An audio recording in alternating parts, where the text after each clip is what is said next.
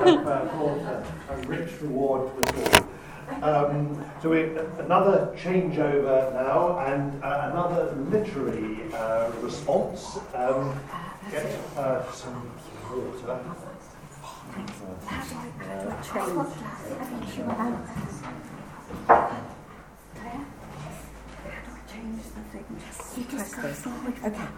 Okay. Tough act to follow. Okay. And more gender and primitivism, I'm afraid. However, does anyone here remember the 1969 Ken Russell film of Women in Love? Yes. I'm showing my age. Well, we'll remember the scene of Hermione's dinner party, where the idea was to make a little ballet in the style of the Russian ballet of Pavlova and Nijinsky. In this 1920 novel, Lawrence was, of course, looking back to the early days of the Ballet Russe, whose popularity with the British avant-garde was renewed in London after the First World War. At the 1919 London seasons, even Ezra Pound was captivated by the primitivism of Prince Igor, and all of Bloomsbury was in love with Massine, of course.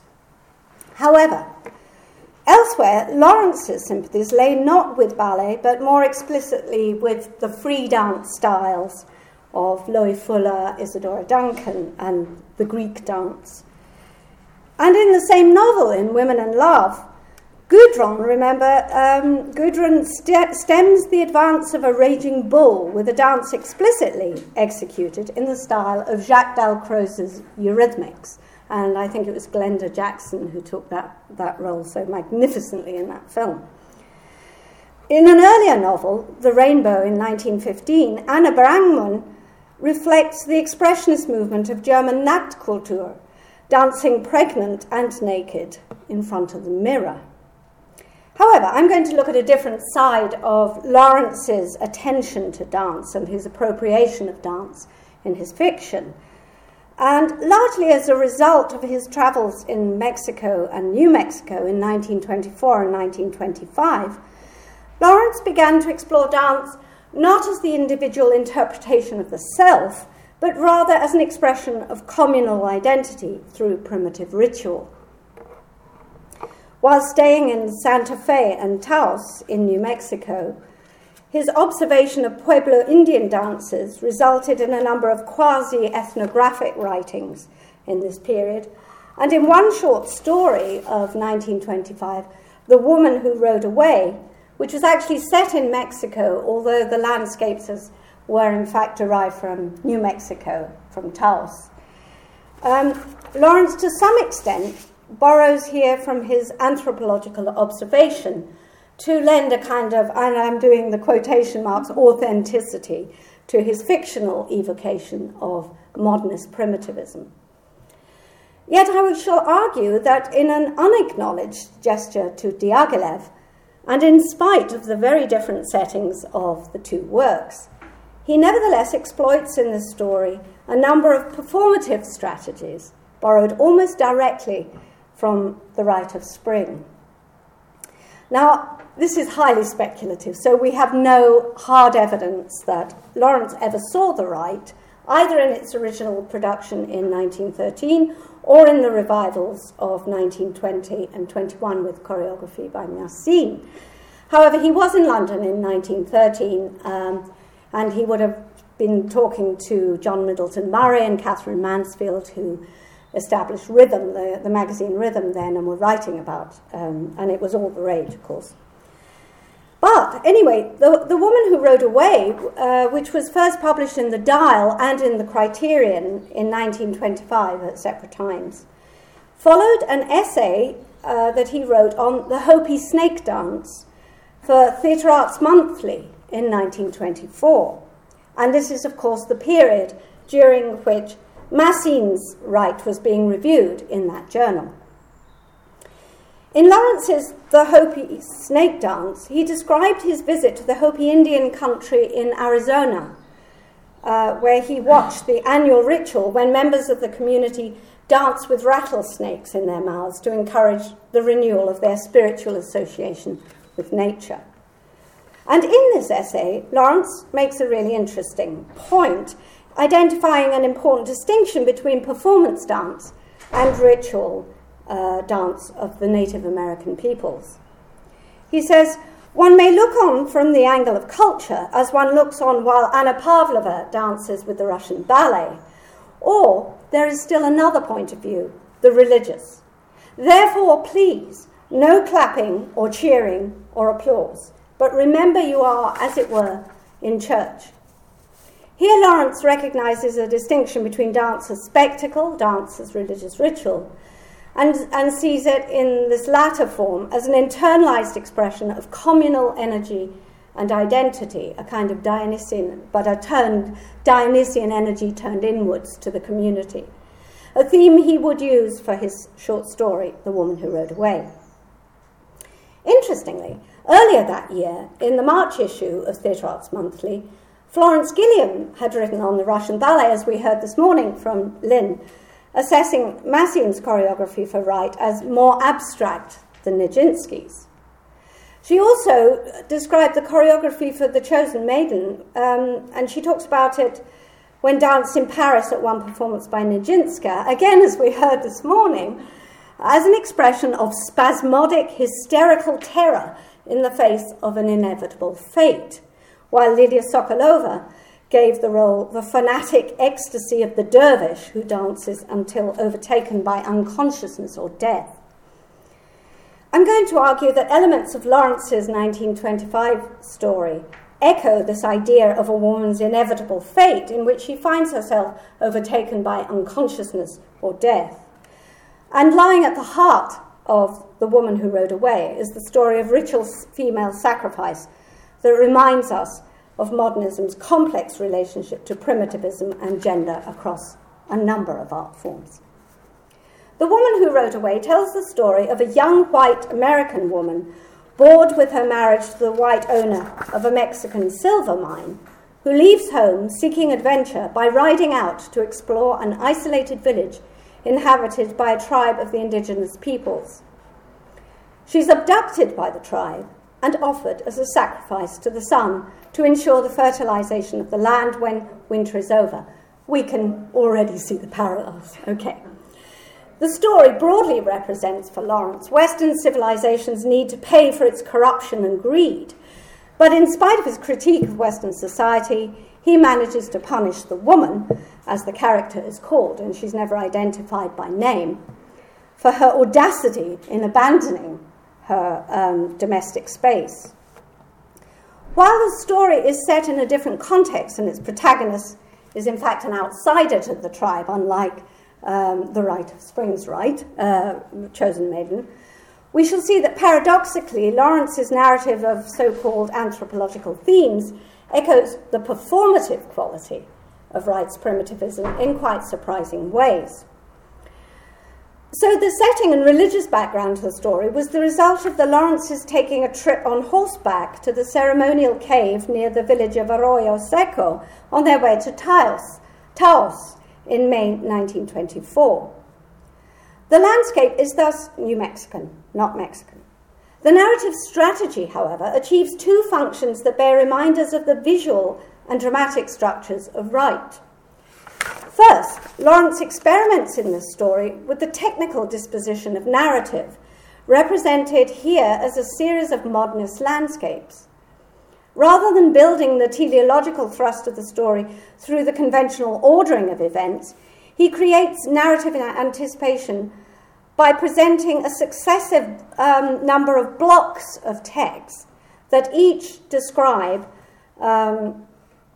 colour, blocks of setting, mood, as if leading the reader through a series of staged scenes to convey aspects of the woman's physical and emotional journey towards death. He begins with the protagonist's view from her husband's ranch. She could stand outside in the vast open world and see great void tree-clad hills piling behind one another, from nowhere into nowhere. They were green in autumn time. For the rest, pinkish, stark, dry, and abstract behind those great blank hills. So There's another Roerich. I think we can get the idea here.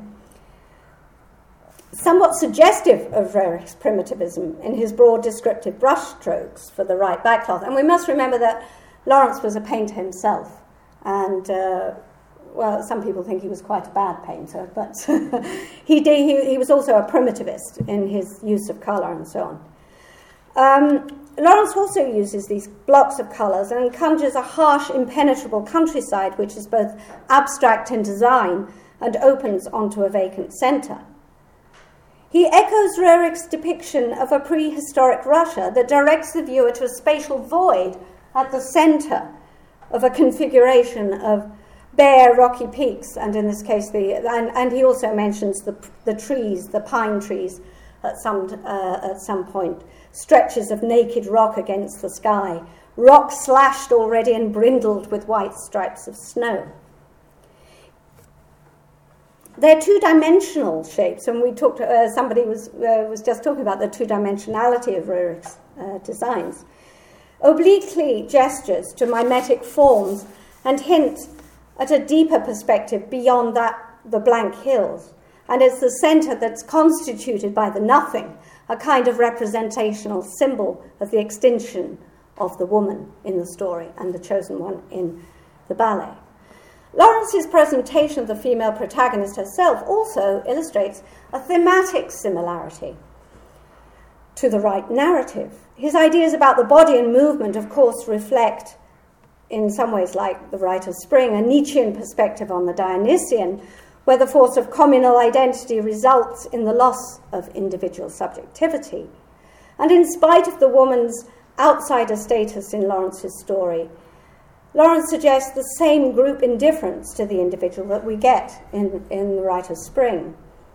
In Lawrence's story, when the woman is taken by members of what Lawrence refers to as an entirely fictional Chilchui Indian tribe, the narrator states bleakly, but she had no will of her own, reproducing the sense of inevitability generated in Wright. Again, I'm going to point to Millicent Hodgson's reconstruction, speculative reconstruction of the Wright, because it's quite convenient in this context to think about the way in which Nijinsky might himself have achieved this theme through his disposition of the figure of the chosen one in relation to the tribe.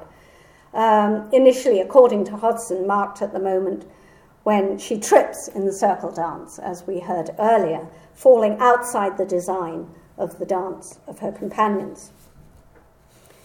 In the story, the American woman is led on horseback into the village where she is prepared for the ritual sacrifice to the sun god. So there appears to be a much greater sense of passivity in there. I mean, the fact that the dancer, the chosen one, is dancing gives her extreme agency, or not extreme agency, but an element of agency in the proceedings.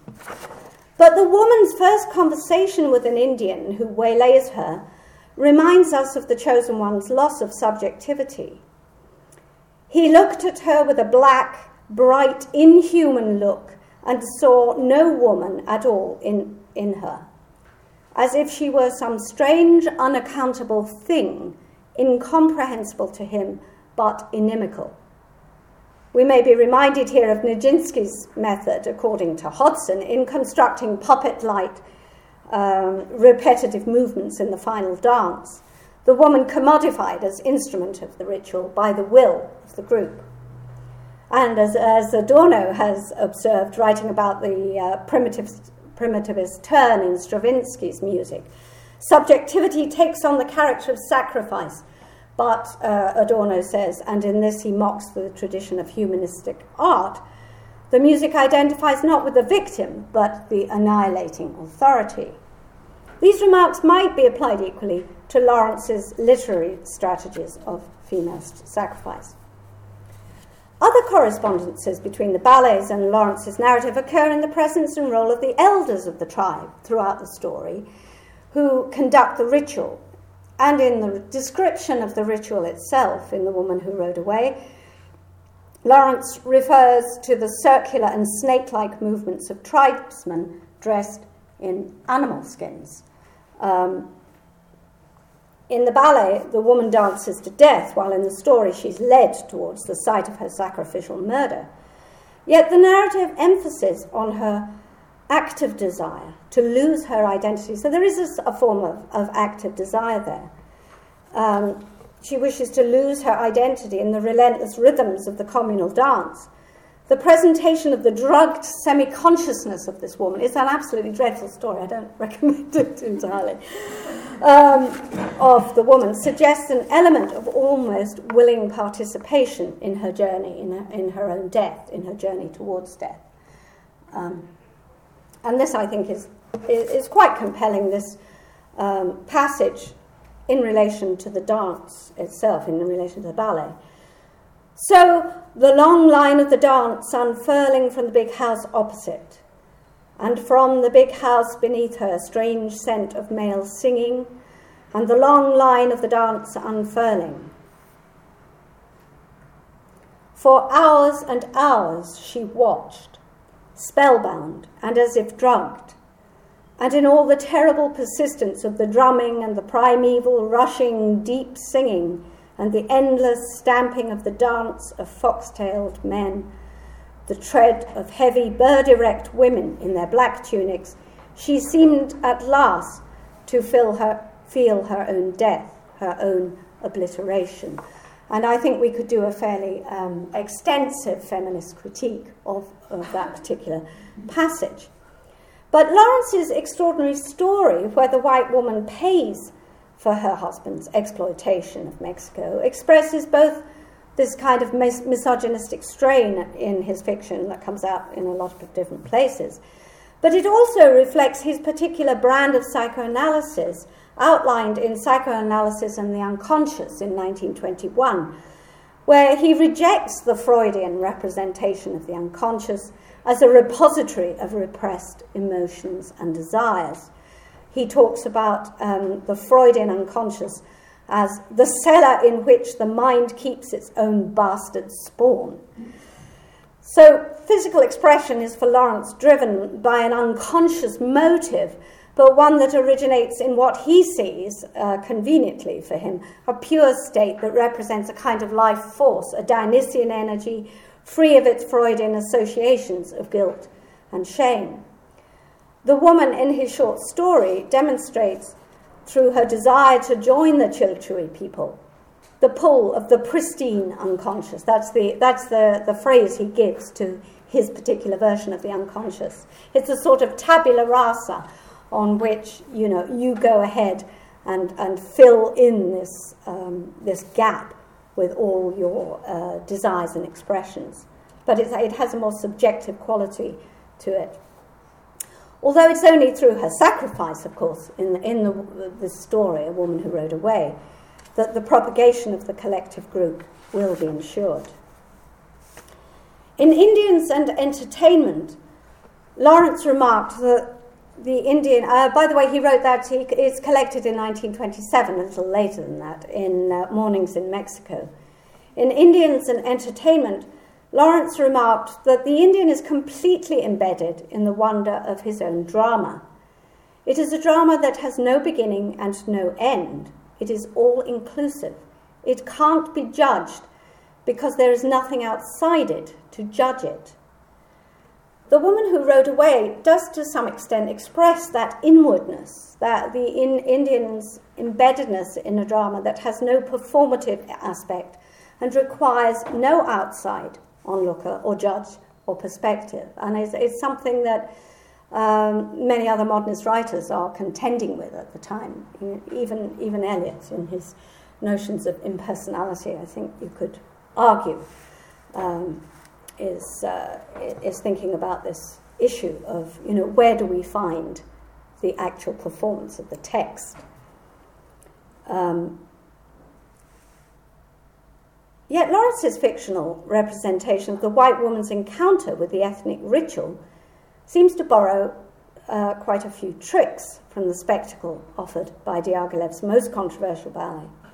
So I'd argue that in a complex interweaving of ethnic tone and primitivist gesture, Lawrence's narrator stages the woman's sacrifice by directing her journey as if she were moving against a carefully crafted backcloth. Far from the ostensible realism of the story, I think it's highly crafted in this particularly technical way. Lawrence's text combines anthropological observation and performative strategies that in part recall Rurich's, Stravinsky's, Nijinsky's and Massine's contributions to the Life of Spring.